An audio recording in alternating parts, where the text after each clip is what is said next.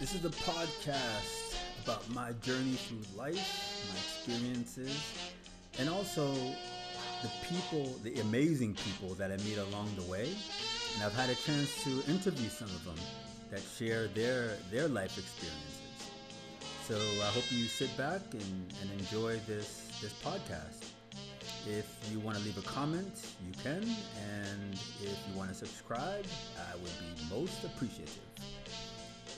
Thank you.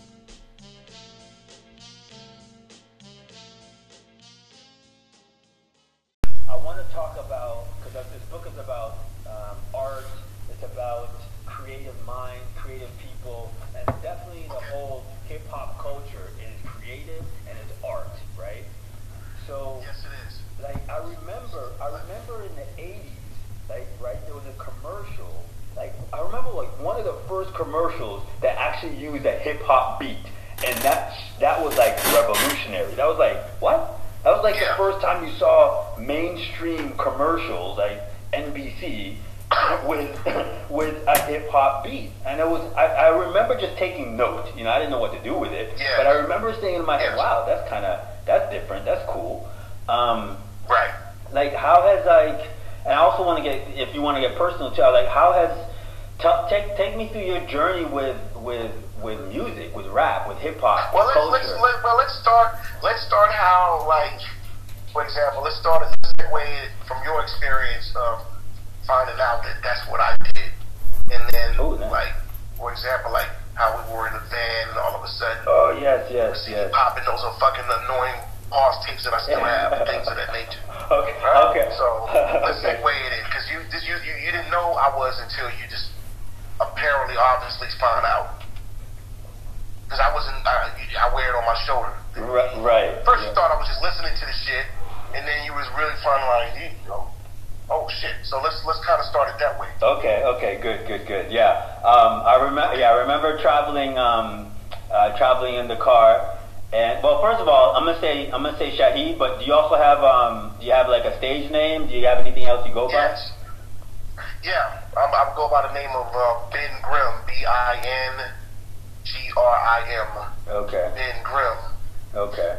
I remember when we were working together that because we were driving a lot, you used to always like play the same music over and over again. And to be honest, I hadn't listened. I think we were in early 20s. I hadn't listened to the same music like over and over again. So I remember like, wow, man, this is. It was almost annoying. You know, it was like, wow, this is over and over again. We're listening to the same track. I was like, okay, it's too much. I think many times I would either fall asleep or just like zone out into cyberspace somewhere, like beam me up, Scotty. Absolutely. And then the other thing that was that and the other thing that that was annoying, but the thing that took me in another state of being in awe was when we stayed together, and you were in your room late at night mixing. You had your records, you had your whole setup, your whole DJ setup, and you were mixing records until like 3 o'clock in the morning, and later. Yes. Or sometimes you pull all-nighter mixing. And that's what took me from, man, this is annoying, to like, damn, this is like awesome. And I'll tell you why it was awesome for me, and it was the dedication, right? Like, you put in the work. You put in this love, blood, sweat, and tears. You dedicated yourself to the craft, to the art form. Yes. And I remember that, and to this day, it still is lodged in my brain. So so that's kind of like the the premise. craziest thing. Thank you for bringing that up, because here's the craziest thing. There's a thin line between madness and genius, and I do have a neurosis, and I don't do it anymore. But the neurosis, even into my 20s, even when y'all met me and I wasn't even conscious of it, I used to bite my gum. I used to bite my teeth, not my gums. Okay. I used to grit my teeth, Okay. and I used to hum. And it used to be this, Mm-hmm. yeah, and it was weird, but what was coming, well, it was my nerves or something, but at the same time, it had something to do with my musicality. And one of the things that would soothe it is putting together music. And so the art of sampling, especially the fact that I didn't have drum machines, was that I would make these pause tapes, and I would put those records that used, in my room mixing those records, right. I would stop and find that particular area of the record, and I would perfectly repeat that for an hour or so to get a 4-minute song, so I could write a concept to it. And I remember Jahangir used to go through the same thing with me. And he was like, man, could you, that is annoying. Like, why do you listen to that? He said, it needs to have some rhymes over it or something. So being that he's a New Yorker from the home of hip hop, he had to answer to the other piece of the puzzle is that rhymes need to be over this madness.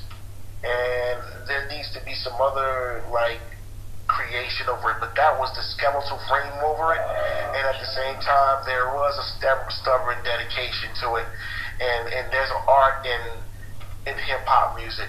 It's piracy, and the piracy is to take something like Andy Warhol, which is American pop culture, and a pop material, and then change it and use it into another form of art. So if he can take a bunch of Campbell's soup and then make a pyramid formation of Campbell soup, and that becomes art, then he took another medium that was already established and made something from it. So I took a record from James Brown, the funky drummer that was already established on Polydor, already a hit record, and then I take the essence of the record, the drum break that was done by Clyde Stubblefield, and I have that going for 15 minutes.